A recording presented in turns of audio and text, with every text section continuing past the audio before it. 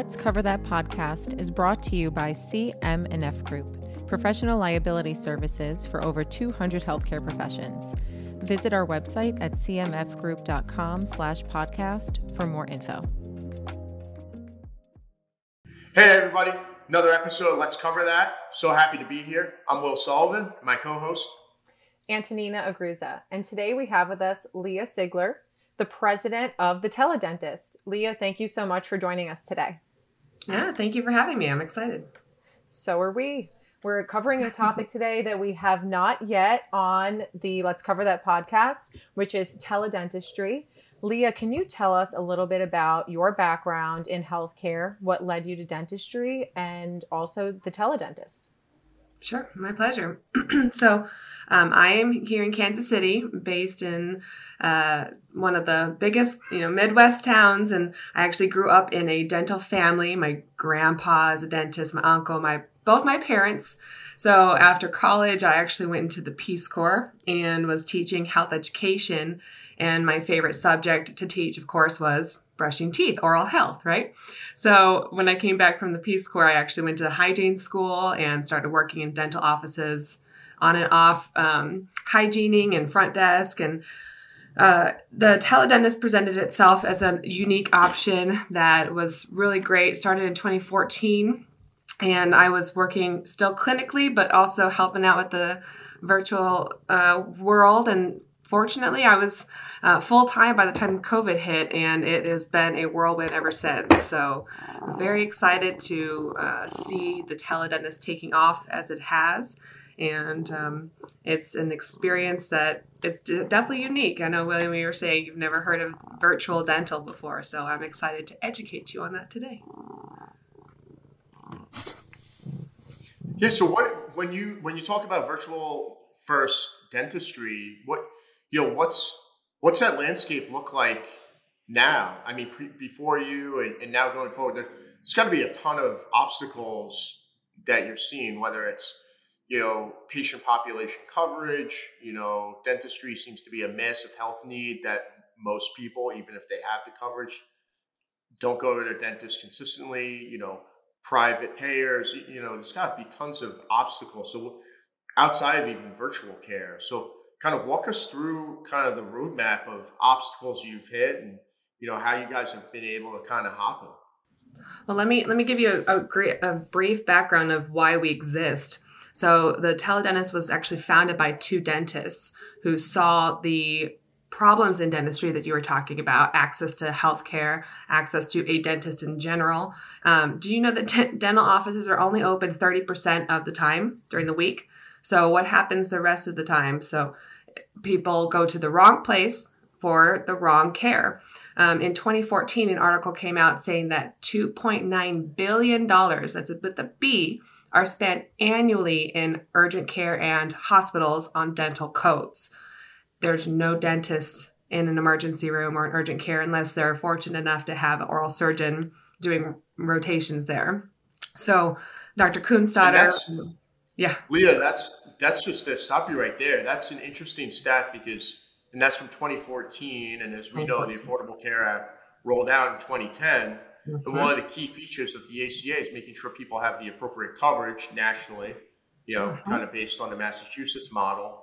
Mm-hmm. And I don't think I ever realized that dentistry seems to be like a really big targeted population of why people are entering the ER. Absolutely. So it sounds like that problem's progressed within this segment of healthcare, dentistry, which is we tease that dentistry is like the stepchild of healthcare. Push that stepchild away. No, it's separate from medical. You have to have a separate policy, and a lot of companies don't even offer dental, especially if you're in a small company. That's just kind of pushed to the side. When oral disease is the most prevalent disease in the world, and the CDC, the NIH, everybody is calling oral disease a silent epidemic. So it is definitely a separated segment of healthcare, even though we know, especially with all the studies, the correlation with oral health and overall health. So that is why the teledentist came to be. The dentists, Dr. Maria Kuhnstadter and Dr. Michael Sigler, founded the teledentist in 2014 so that they wanted to originally be ED diversion, be in all these emergency rooms and hospitals and everywhere the patients go for the wrong care. And we've actually expanded, of course, because of COVID. There are so many different silos in which teledentistry can work. So we are in Spectrum Health, which is a big hospital group up in Michigan, but we're also working with payers. I'll tell you what, March of 2020, we got emails from Cigna and Anthem, and within months, we were offering virtual services to their members.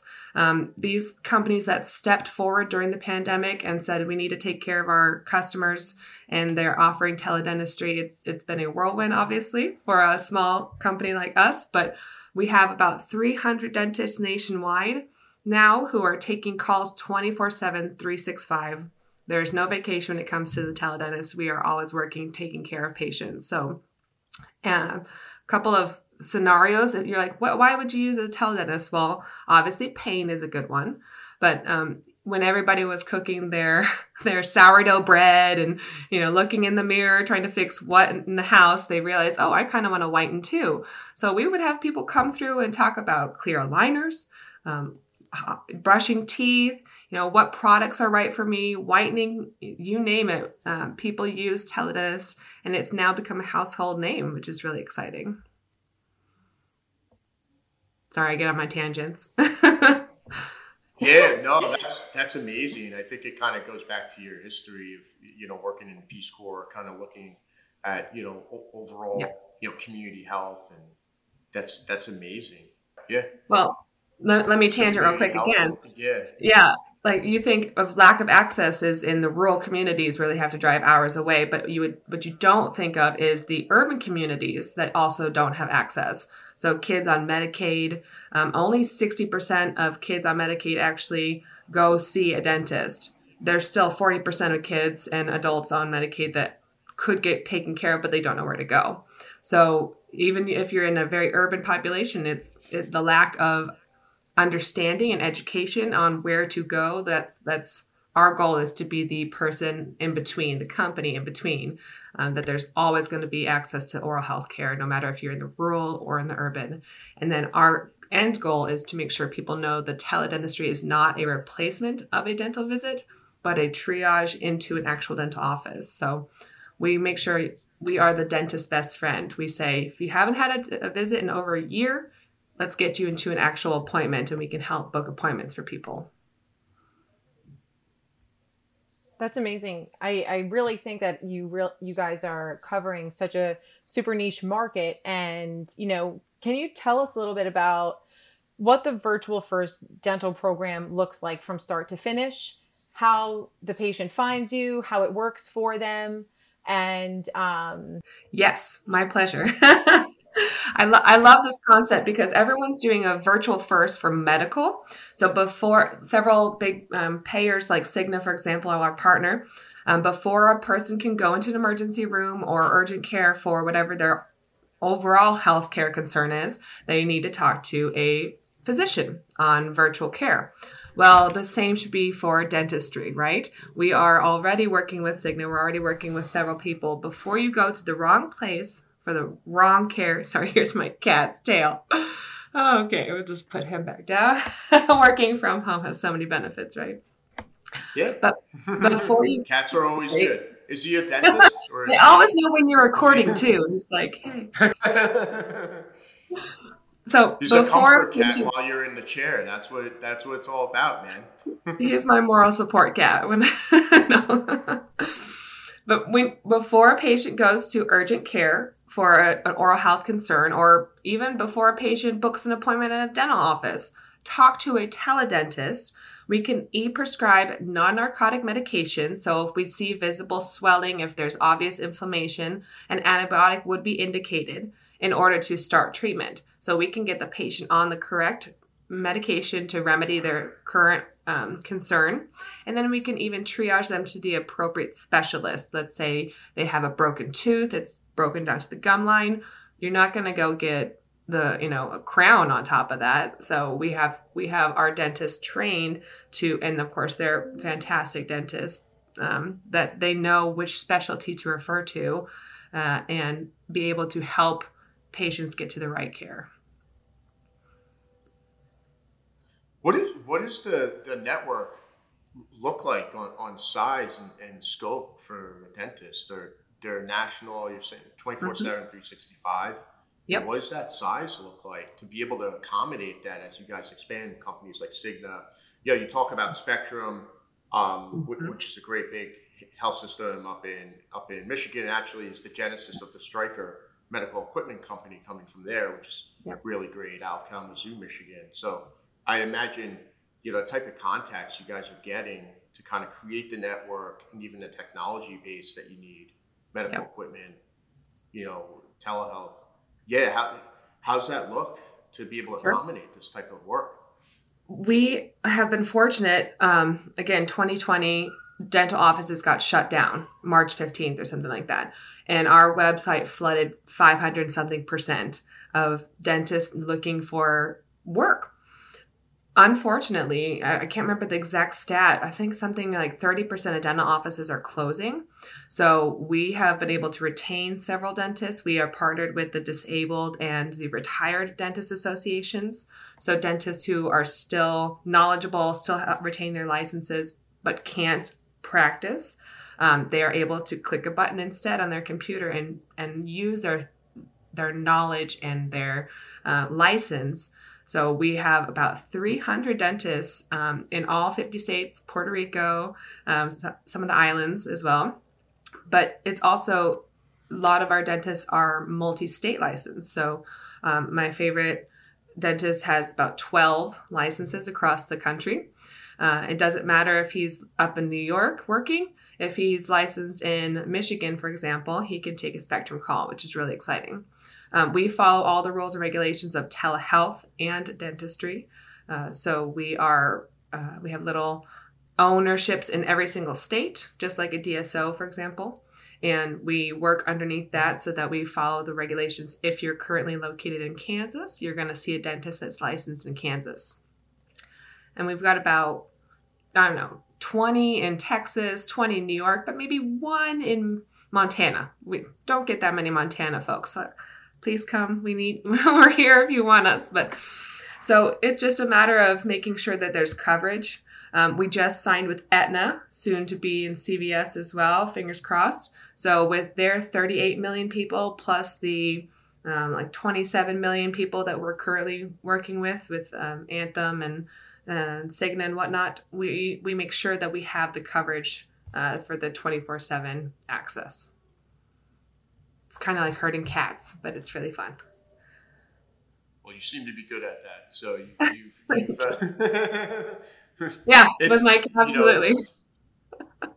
it's so interesting to hear, you know, the push out nationally, because everybody talks about telehealth being a primary care mental health need, Yep. and it's almost to the omission of dental. You know, so for example, the minute clinics with CVS, it's a Mm-hmm. great thing that's going on, and clearly replicated throughout. You know, Walgreens now has like the Village Right. kind of push that they have in the primary care, utilizing full practice authority with nurse practitioners, PAs, Yep. along with the primary care docs. But then it's a complete omission of something that's clearly a massive need. You almost have like dental deserts, so to speak, even in urban Absolutely. communities. Yes. It's incredible to see. So, I mean, thinking about like the future of dentistry, do you see that kind of complementing, you know, really kind of working in partnership with primary care in the future, kind of like these other ones are getting set up and tons of private equity backing? Like, how's that look to you? Yes. 100% yes. So we just recently attended the ATA, the American Telemedicine Association meeting in Boston, which is where I got to meet Jared. And we rolled out our dental medical integration program. So we are partnered with several telehealth companies already, like Sesame Health or Uber Docs. We're on there as well. VC, our platform that we actually use for teledentistry, has a bunch of telehealth companies as well. And knowing what we know, there is so much research, like the Aetna research, for example, in 2008 said that you can reduce total healthcare costs by 17% by integrating dentistry. And That may not seem like a very large money or amount percentage, but when you look at the overall healthcare cost in the United States that's costing trillions of dollars, 17% reduction is going to be significant. So what we rolled out is at a click of a button, if somebody is in a primary care office and they said, have you ever visited a dentist, or when was the last dental visit? If it's been over a year, they can, sit in their little paper towel outfits and be handed a tablet and have a teledental consultation. Now that can include a screening. We can teach physicians or techs, whomever, to apply fluoride varnish, which could help reduce cavities significantly. And of course, our most important aspect, that we triage patients to a dental office. So the same can be said in dentistry. We call it a virtual chair. Dental offices that are only open 30% of the week can use teledentistry to continue accessing care for their patients, new and current. And then if you have a patient that's sitting in your chair that has diabetes, for example, you will never get your A1Cs under control if you have unrelenting oral disease. It's been proven to be connected, diabetes and periodontal disease, direct correlation. So if somebody comes in, they have unrelenting diabetes, it's been a long time since they went to a physician, the dentist can hand the patient a tablet while they're numbing or whatever and have a health consultation with a telehealth specialist. So that's just two examples of all the different ones. I'm a dental hygienist, right? I used to say, listen to the words I'm using: plaque, tartar. Those are all the words you're going to hear. Inflammation.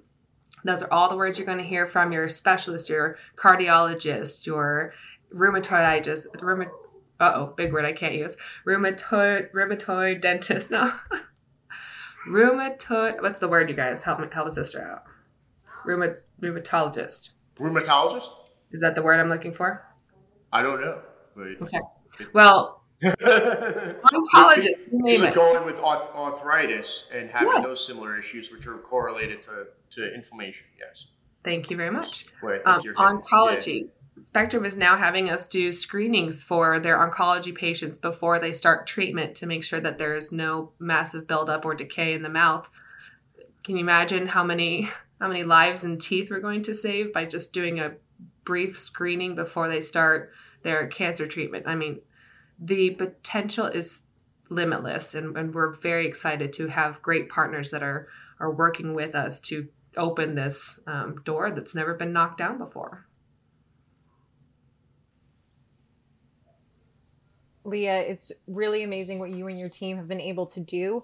I don't think we hear enough about dentistry and all of the work that you're doing and everything you've shared with us today about how prevalent it is in the world of disease, and how, the numbers that you're sharing with us about how much you could be truly helping people with other aspects of their health just by taking care of their dentistry annually. So thank you for everything that you're doing. Thank you for all the work that your team has done, and we're really excited about the partnerships that you're working on, and we hope you'll keep us posted on any of the additional partnerships you start to gain over the years.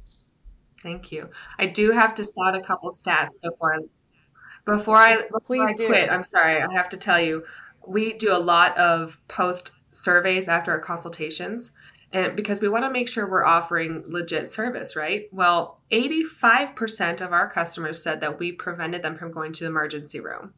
If you extrapolate how much an emergency room visit costs versus a $64 teledentist visit, we're saving the healthcare industry already millions of dollars.